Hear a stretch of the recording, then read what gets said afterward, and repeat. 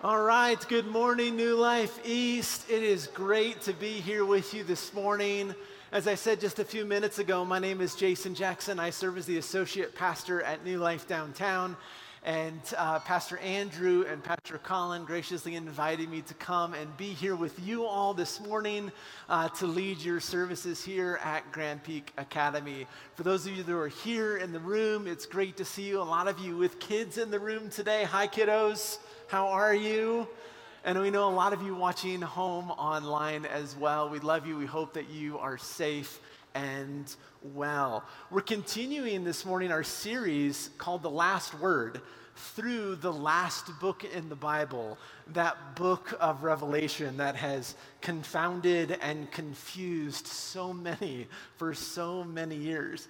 And we have a special guest with us today, Dr. Ben Witherington III, who is one of the world's leading New Testament scholars. He teaches New Testament at my alma mater, Asbury Theological Seminary, and he's actually been in Colorado Springs since Wednesday night, and teaching basically nonstop since he arrived in town. Asbury just opened a new extension site in Colorado Springs in the World Prayer Center at New Life North. And Dr. Witherington's been in to teach the first hybrid class. So he's been teaching a New Testament introduction class Thursday night, all day Friday, all day Saturday, led the Friday night service, 2 services this morning, New Life Downtown tonight, so he is getting his work in. He's been running hard, but he's been doing this his whole life. He's written over 60 books, including a commentary on every book in the New Testament, as well as books that are just designed to help people try to understand hard things. This is his book called Revelation and the End Times. Unraveling God's message of hope. It's just a great book for helping people get introduced to the book of Revelation and try to understand what's going on there. He said several of his books have been rated Book of the Year in Biblical Studies by Christianity Today. And he's a brilliant mind. But what I love so much about Dr. Witherington is he's not just a brilliant mind. He loves Jesus and he loves the church. He has given his life toward helping the church live out our calling to Jesus. So he's here today to help us understand some of the more difficult passages in Revelation. So would you join me in welcoming Dr. Ben Witherington III?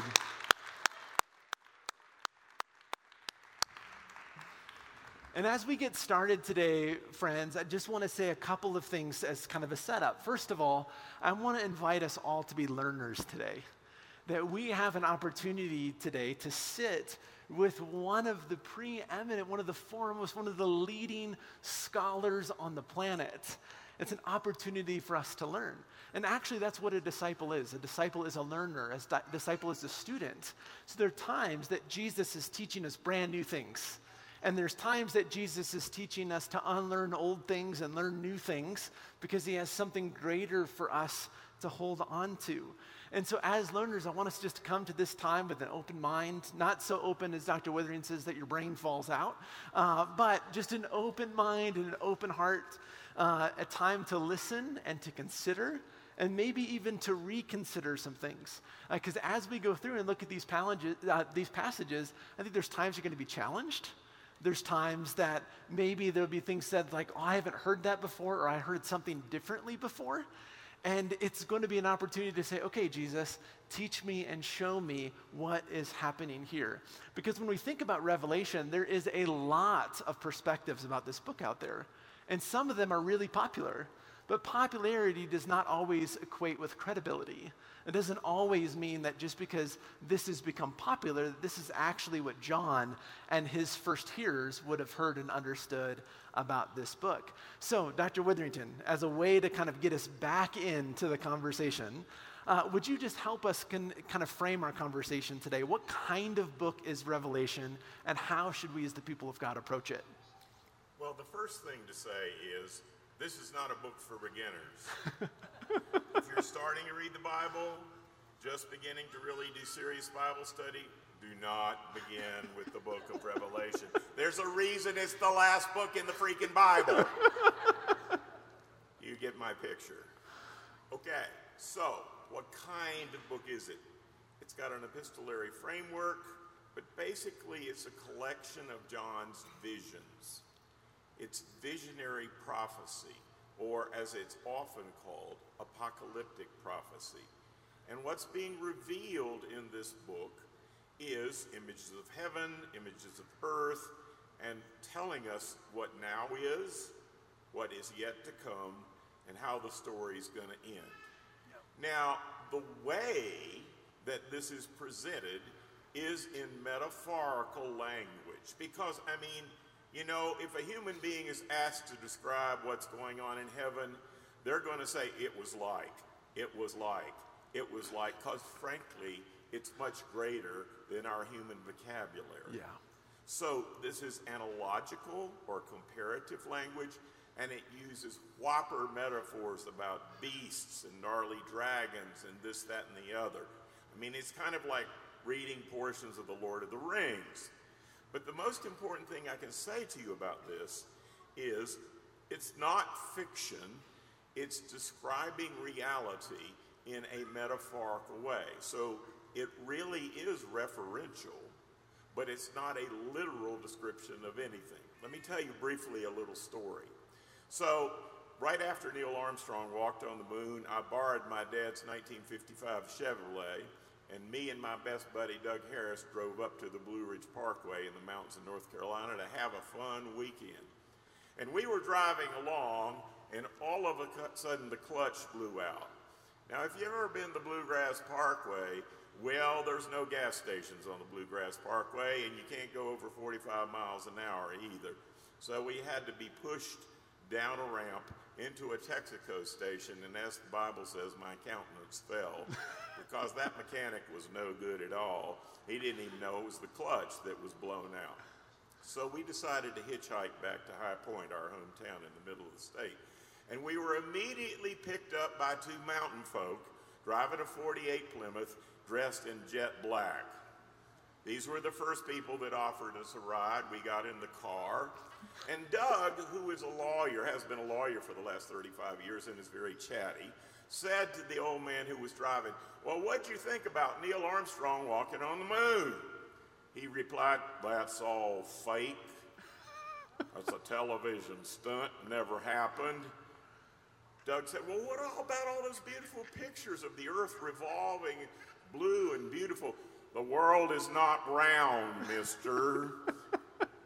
Really, says Doug. Now, Doug did not recognize invincible ignorance when he saw it. So he was prone to argue even before he became a lawyer. And I kept saying, shut up, Doug, we need the ride. Be quiet.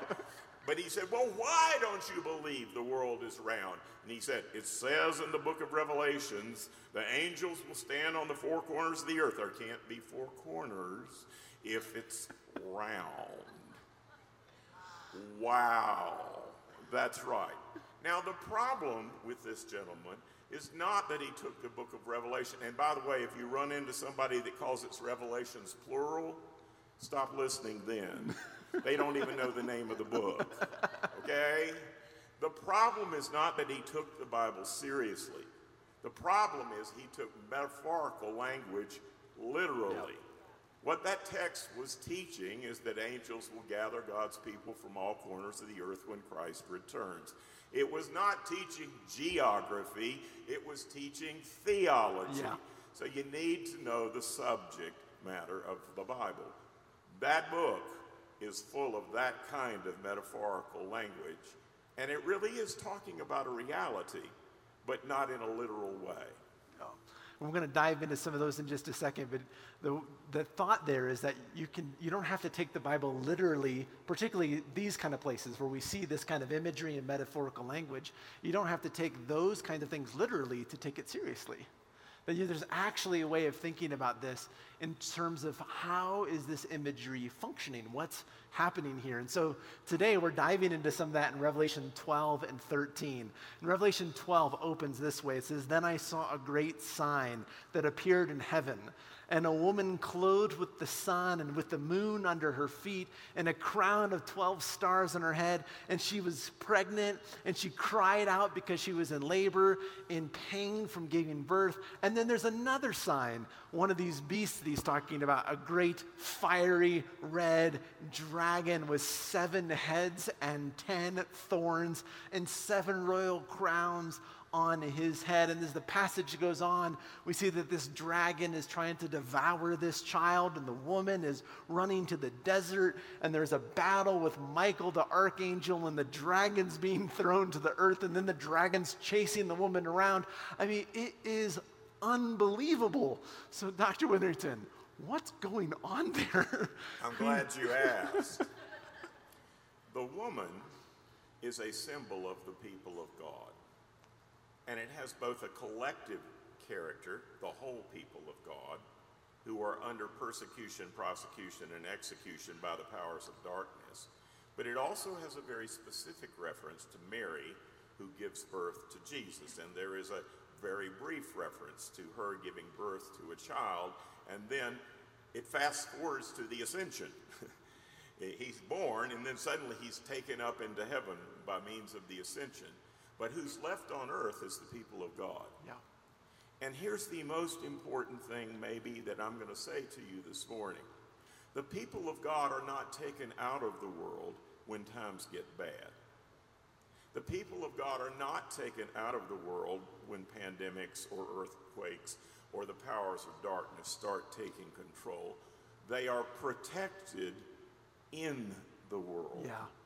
They are protected in the world. So you have this image of the woman fleeing into the desert, way out in the middle of nowhere, and old dragon breath is trying to flood her out, and you know what? He just can't get the job done. Really, the book of Revelation is a downer for Satan. He falls from heaven to earth, earth to the pit in Revelation 20, pit to the lake of fire. He's going down, down, down. So, you know, he's not having a good day in the book of Revelation. But nonetheless, the powers of darkness are real, and they can produce persecution, prosecution, execution, all kinds of suffering of God's people. The good news is that that cannot touch your spiritual salvation, even if you have to give your life in service to the Lord. Really, the book of Revelation is the book of martyrs. It's all about, it's not about, let's get ready to rumble. No, it's about, let's be prepared to be suffering even unto death if God should call us to that. It's the book of martyrs is what it is. In fact, the word martus, from which we get the word martyr, means witness. We're being called to witness unto death, and we're given a great promise. Greater is he who is in us than any of these forces in the world. Paul puts it this way: neither height, nor depth, nor powers, nor principalities, nor things present, nor things to come, nor anything in all of creation can separate us from the love of God in Jesus Christ. Can I get an amen? Amen. And that's exactly how that chapter even ends. You get to the end of chapter 12, and it says, so the dragon was furious with the woman, and he went off to make war against the rest of her children, on those who keep God's commandments and hold firmly to the witness of Jesus. That we see this kind of ongoing persecution and suffering that happens for the people of God. And remember, for those 7 churches that John's writing to, this is their reality in the Roman Empire. Yes. That they are being persecuted, they are being prosecuted, they are being executed because of their faith in Jesus. And this book is written as a means to encourage them to continue to keep the faith in the midst of these things. And let me just say to you that this book is not written especially about our generation. This is a book of reality check and encouragement for every generation of Christian history over the last 2,000 plus years. It's always had a meaning to the church. It's not just for all of a sudden we are going to know the truth in the 21st century. Because why?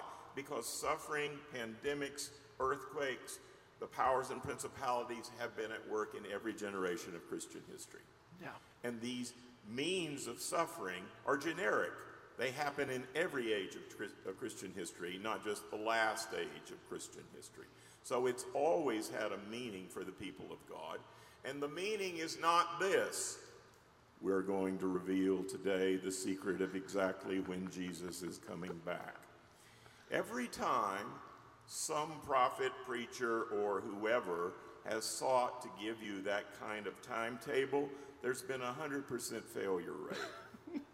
If anybody tells you that they know exactly when X, Y, and Z is going to happen in the end times, just turn off the television, because they have no clue. Yep. Jesus said that he would come like a thief in the night. That is, he will return at a surprising time, when we might least expect it. And he is not going to give us a timetable between now and then. Why not? He gives us enough knowledge about our future to give us hope, but not so much that we don't have to live by faith every day. Yes. Let me say that again. He reveals enough of the future to give us hope, especially that God is in control and is in a good mood, okay? But not so much that we don't have to live by faith every day. We're not going to be given a timetable by any Bible book. Indeed, Jesus in Mark 13:32 says, of that day or hour no one knows. Not even the angels in heaven, not even the Son while he was on earth. Only the Father knows, and the Father isn't telling. See, here's the thing. It's not the timing of the end that matters. It's the fact that God is going to resolve all these issues of justice and mercy and redemption and judgment. And we're supposed to leave the judgment in God's hands. Yes. When you get to Revelation chapter 6, after the great worship scenes in 4 and 5, when you get to chapter 6, we are told that nobody is worthy to unseal the seals or have the trumpets blow or pour out the bowls. Nobody is worthy of judging the earth but Jesus Christ himself. And those judgments between Revelation 6 and 19 are not even final judgments. They're preliminary, they're disciplinary, and they're meant to lead us to repentance. Yep. Maybe, just maybe, what's happening to us now is meant to lead us to repentance, to get on our knees and say, Lord, where have we gone wrong, and how can we do better? But the thing is, all of that is in God's control, not ours. Yeah. We are not the judges of the earth. God in Christ is. And hear this good news. Our judge is our Redeemer. Yeah. Our judge is the slain lamb on the throne in heaven. He's the one who's coming back. When Jesus says, I'll be back, he'll be back. But in God's good time, not on our watch. So, Christians should live their lives not by selling everything and standing out on the street corner and looking up in the sky. They should live their lives every day, ready to go, but happy to stay. That's how they should live their lives, with a certain sense of contingency about this life, and realizing we already have everlasting life, which begins in this life and continues into eternity. That's the bigger picture that he's painting. Now, one more thing. About those saints under the altar in Revelation 6, did you notice they were cranky? They're up there singing the blues. My mama done told me I'm having a bad... I mean, imagine going to heaven and singing the blues. Really? Come on now. They're up there going, how long, O Lord? Because they want justice on the earth. Yes. Well, we get impatient and we want that too, you know. And they're given a choir robe and told to hush. It'll be in God's good time. Heaven is an ultra-clean bus station on the way to the new heaven and the new earth. If you read all the way to the end of the book of Revelation, our final destination is not somewhere out there. Our final destination is right down here in the new earth when Jesus returns and raises the dead and wipes away every tear from every eye and eliminates all sin and suffering and sorrow and disease, decay, and death. Can I get an amen? Amen. Don't you want to go there? Yes. Don't you want to be there? God is not going to exchange all of this beautiful creation, because he's the creator God, for a few scrawny souls in heaven. That's not the final scenario. No, the final picture is that we will obtain resurrection bodies like that of Jesus, and we will dwell with him and the Father and the Spirit on earth forever and ever. Hallelujah, hallelujah. Amen. Amen. That's the end of the Bible. That's the story, and I'm sticking to it. So after Revelation chapter 12, we get this woman and the child and the dragon, and then we get into Revelation 13, which is one of the more often talked about chapters in Revelation and often misunderstood. It's about a beast and the mark of the beast and the number 666. You can go and read all of this sort of language, but Dr. Witherington, would you help us understand how John and his churches would have understood the beast and the mark and that number 666? Sure, and I'm going to try not to do what my grandmother told me not to do. Don't complexify the matter.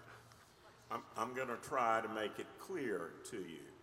If you look at the beast stuff, it obviously is drawing on the prophecies in the book of Daniel, where there are 4 beasts with heads with horns, and they represent very clearly 4 beastly empires, and they are superseded by one like a son of man who is human and brings in a humane empire. You see the difference here? The beasts represent inhumane rulers and empires, like the Roman Empire. Son of Man is none other than Jesus himself, who will inaugurate and has already inaugurated the kingdom of God on earth, which will endure forever. Empires, nations rise and fall in human history. They don't have the final say about God's plan for human history. So when you get to chapter 13, the beast is indeed the Roman Empire, and the head of the beast is indeed dear old Mr. 666. Now, they didn't have Arabic numbers back then. Are you with me now? No, 1, 2, 3, 4, 5. I mean, look at how Romans counted. I, V, V, X, L, M, C. They're letters of the alphabet. All ancient peoples counted by letters of the alphabet. And so letters of the alphabet had numerical value. Are you with me so far? Yeah. Letters of the alphabet had numerical values. Well, now here's the interesting thing. There was a coin in the time of Nero that it had a picture of fat-faced Nero on it. They had living emperors on their coins, not dead presidents. And it said, Neron Kaiser Divi Filii Augusti. Translated means Nero Caesar, the divine son of Augustus. Are you with me now? Now, you're about to have an aha moment. If you add up the numerical value of those Latin letters, guess what number comes up? 666. In the first instance, the beastly head of the beastly emperor was the Roman emperor, Nero himself. But you see, this is an archetype, because any world ruler who is like that can fit for that portrait. Adolf Hitler would fit for that portrait in World War II. So what we're being told is that all throughout Christian history, there will be gnarly rulers who need to go down for the count. Yeah. Point number 1. That has happened all throughout Christian history. It keeps on happening in Christian history. No Christian should be surprised, and that when you get to the end of this whole process, before Jesus comes, there's still going to be gnarly, beastly rulers on the earth until Jesus comes to rectify the matter, until the rider on the white horse shows up and says, "You're finished." Yeah. And I might add that all this business about there's going to be a battle between Russia and Iraq, or Iraq and Iran, this is all nonsense. Read Revelation 19:20 right to the end of 20 into 21. Read it carefully. When the rider of the white horse comes, and there's Gog and Magog, these two groups of people that are against the people of God, there is no battle. It's an execution scene. Yeah. The rider on the white horse says, "You're toast," and fire falls from heaven, and the enemies of God's people are done. Not a battle at all, an execution according to the book of Revelation. So I am simply telling you, you can't read the New York Times or the Washington Post or the Denver whatever and then compare that to the book of Revelation and say, now I know what's happening. Why not? Because the more things change in a fallen world in human history, the more they stay the same. And these symbols are generic and universal. It's always going to be that way. And Christians are not going to be exempt from the suffering. Why would you think that the last generation of Christians on earth before Jesus returns is exempt from suffering or even dying for their faith when no generation before us has been exempt? It's the book of the martyrs. It's telling us, be prepared to be faithful even unto the end, even if you have to suffer like the great martyrs of the church. Do not worry. Yea, though you walk through the valley of the shadow of death, you shall fear no evil, not because there is an evil to fear, but because I am with you all the way through to eternity. I think that's one of the things that surprises so many people about the book of Revelation is if you sit down and read it start to finish, one of the things that's noticeably absent is an escape hatch for the people of God. You know, some sort of quick exit out of this world. But Christians, especially in the last couple hundred years, a lot of Christians in the last couple hundred years have taken passages from 1 Thessalonians and from Matthew 24, and they've advocated for something called the rapture. It's this idea that Jesus is going to have sort of a partial coming back, and then he's going to take all of God's people out, and then things are going to get really bad, and then he's going to come back for good another time. Dr. Withers, would you tell us where did this idea come from, and how should those passages actually be better understood? Well, the first thing to tell you is that before the 17th century, exactly no Christian commentator ever thought there was going to be a pre-tribulation or mid-tribulation rapture.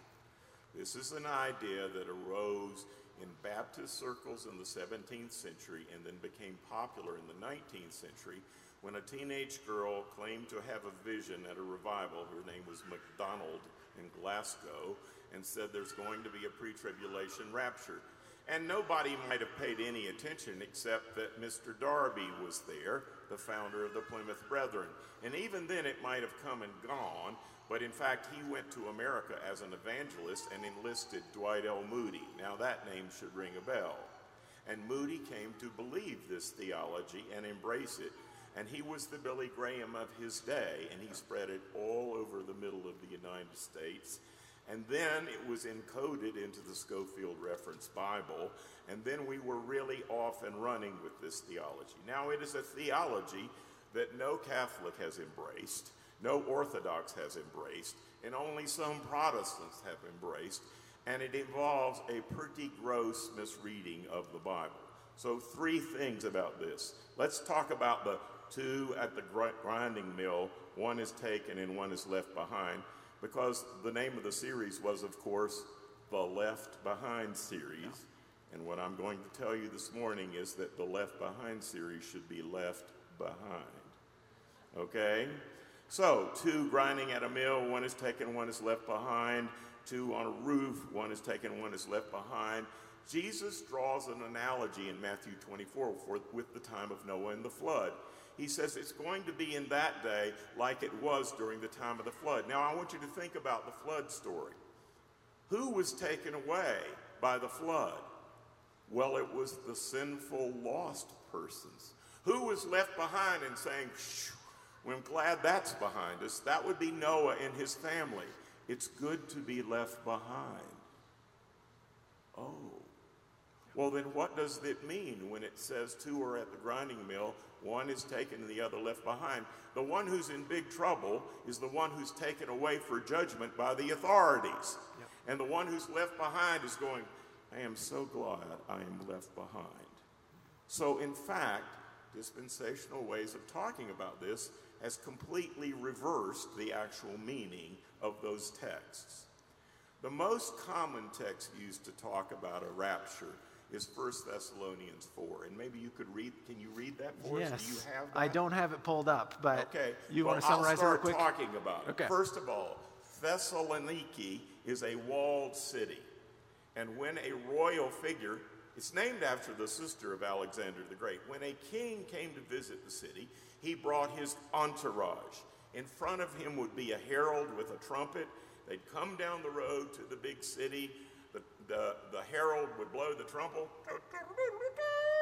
"Open up ye gates, lift up ye gates, be open your ancient doors so the King of glory may come in." And then the watchman on the wall says, "Who is the King of glory?"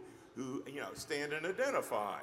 So what happens in this scenario is that when they're satisfied it's really the king and his entourage who's come to town to visit, well, then the greeting committee from the city goes out to meet the king and then welcomes the king back into the city.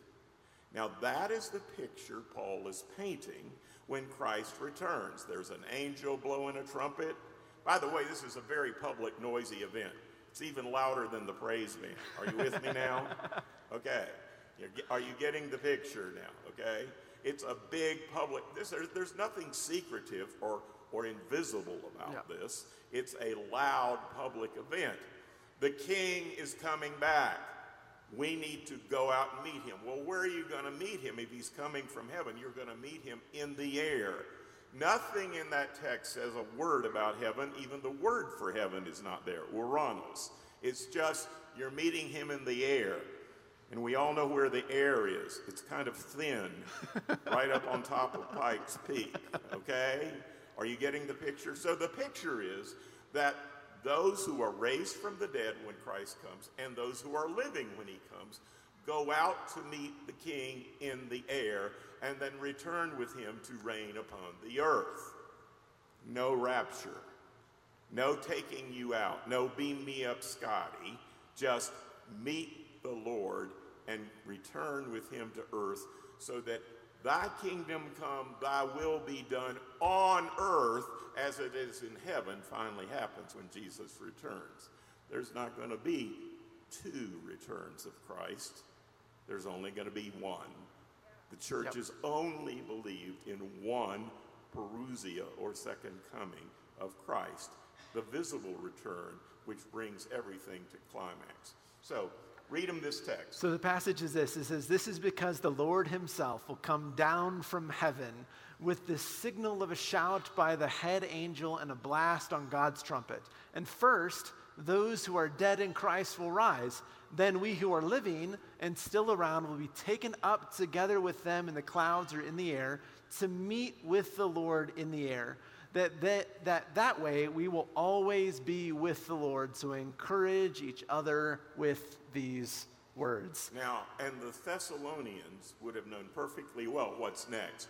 What's next is he's not taking you up to heaven. What's next is he's coming down to rule. Because again, look at the imagery. Where did they go when the greeting committee came out of the walled city and met the king on the road? They didn't go back down the road where the king came from. They went into the city to celebrate the king's visit, the royal visit of the king. So every single reader of 1 Thessalonians in the first century knew perfectly well what Paul was talking about. And what it wasn't was a pre-tribulation or mid-tribulation rapture. There is no beam me up Scotty in the New Testament. So in the midst of all of that, Dr. Witherington, to kind of close this up and bring us to the table, and was thinking through all of these things, as we look at Revelation then, how do we understand as Christians hope, and how are we called to kind of live in the middle of these things while we wait for that great return of Christ? Well, several things. I cited for you Romans 8 about that the Lord will always be with us and that no outside circumstance, no harm, no disease, no person can rip you out of the loving hands of Jesus Christ. Did you hear me? Yeah. No circumstance outside of yourself, no third person, no third thing, no event, no fire, no earthquake can snatch you out of the hands of the Lord Jesus Christ who loves you. Yeah. And therefore, you have assurance that he will walk with you through the valley of the shadow of death, even if it ends in death. And he will walk you right into eternity beyond that as well. So as I said at the beginning, the book of Revelation reveals enough about the future to give us hope, but not so much that we don't have to live by faith every single day, knowing that Jesus is always with us. Indeed, Christ in us is the hope of glory. And we can all name and claim that promise. Yes, amen. Everyone, can you thank Dr. Witherington for being here with us this morning? Dr. Witherington, thank you so much. If you want to go ahead and grab your communion elements, we're going to come to the table with this hope, that the one who gave himself for us, the one who ascended into heaven, and who is now seated at the right hand of the Father, this is the same Jesus that will come again to judge the living and the dead. This is the one whose kingdom will have no end. No matter how many beastly empires and beastly rulers wreak havoc upon this planet, we have great hope that Jesus will return. And he will make everything right and true and good and beautiful and perfect again. And we will live and reign with him forever and ever. And as Dr. Witherington said, part of the book of Revelation is meant to bring us to repentance, to bring us to a place of recognizing our need for this Jesus. And so let's pray this prayer of confession as we come to the table this morning.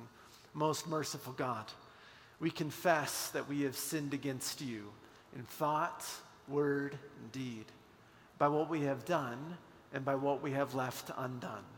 We have not loved you with our whole heart. We have not loved our neighbors as ourselves.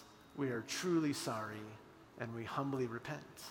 For the sake of your Son, Jesus Christ, have mercy on us and forgive us, that we may delight in your will and walk in your ways to the glory of your name.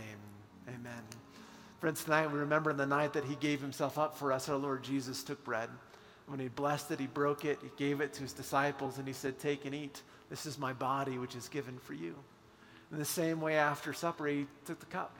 Said, "This is a cup of the new covenant, of my blood, shed for you and for many for the forgiveness of sins. Do this as often as you drink it in remembrance of me." And so we remember today that these are the gifts of God, given for us, the people of God. And let's join our hands together, join our hearts together. We can't join hands right now. Let's join our hearts together in prayer as we pray. Father, would you pour out your Holy Spirit on us gathered here and on these gifts of bread and wine? May they be for us the body and blood of Christ, that we may be for the world the body of Christ, redeemed by his blood. Make us one with Christ, one with each other, and one in ministry to all the world until Christ comes again in final victory and we feast at his heavenly banquet. Pray all these things in the name of the Father, the Son, and the Holy Spirit. Amen. This is the body of Christ given for you. The blood of Christ given for you. Now would you stand this morning as those who've been resurrected with Christ and are waiting final resurrection, and let's sing this song about the overcoming love of God, that we overcome because he has overcome for us.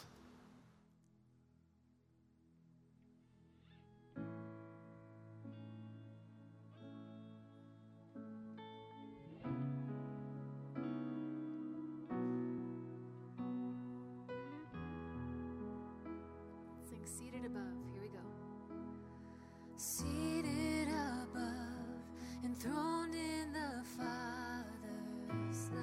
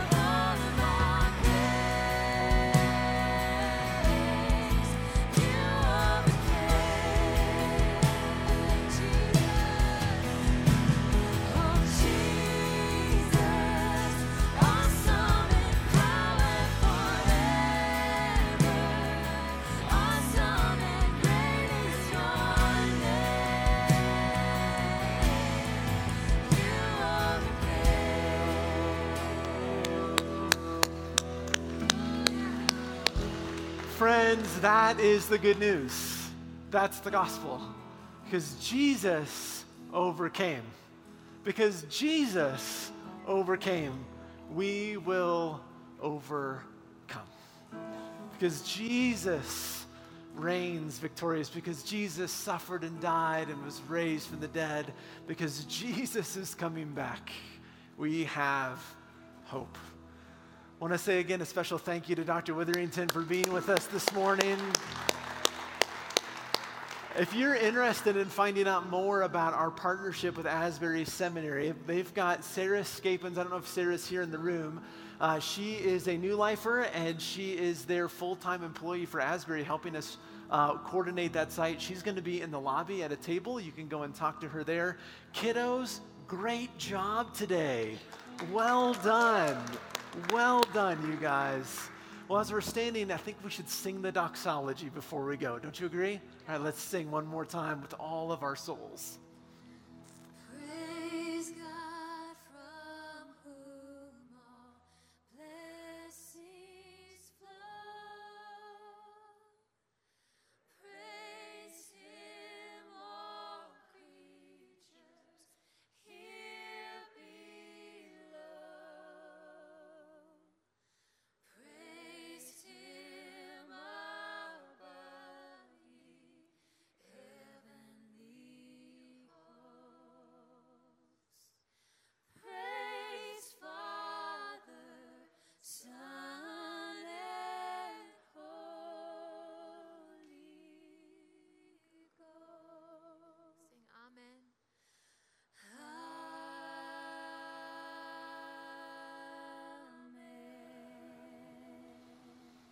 And may the Lord bless you and keep you.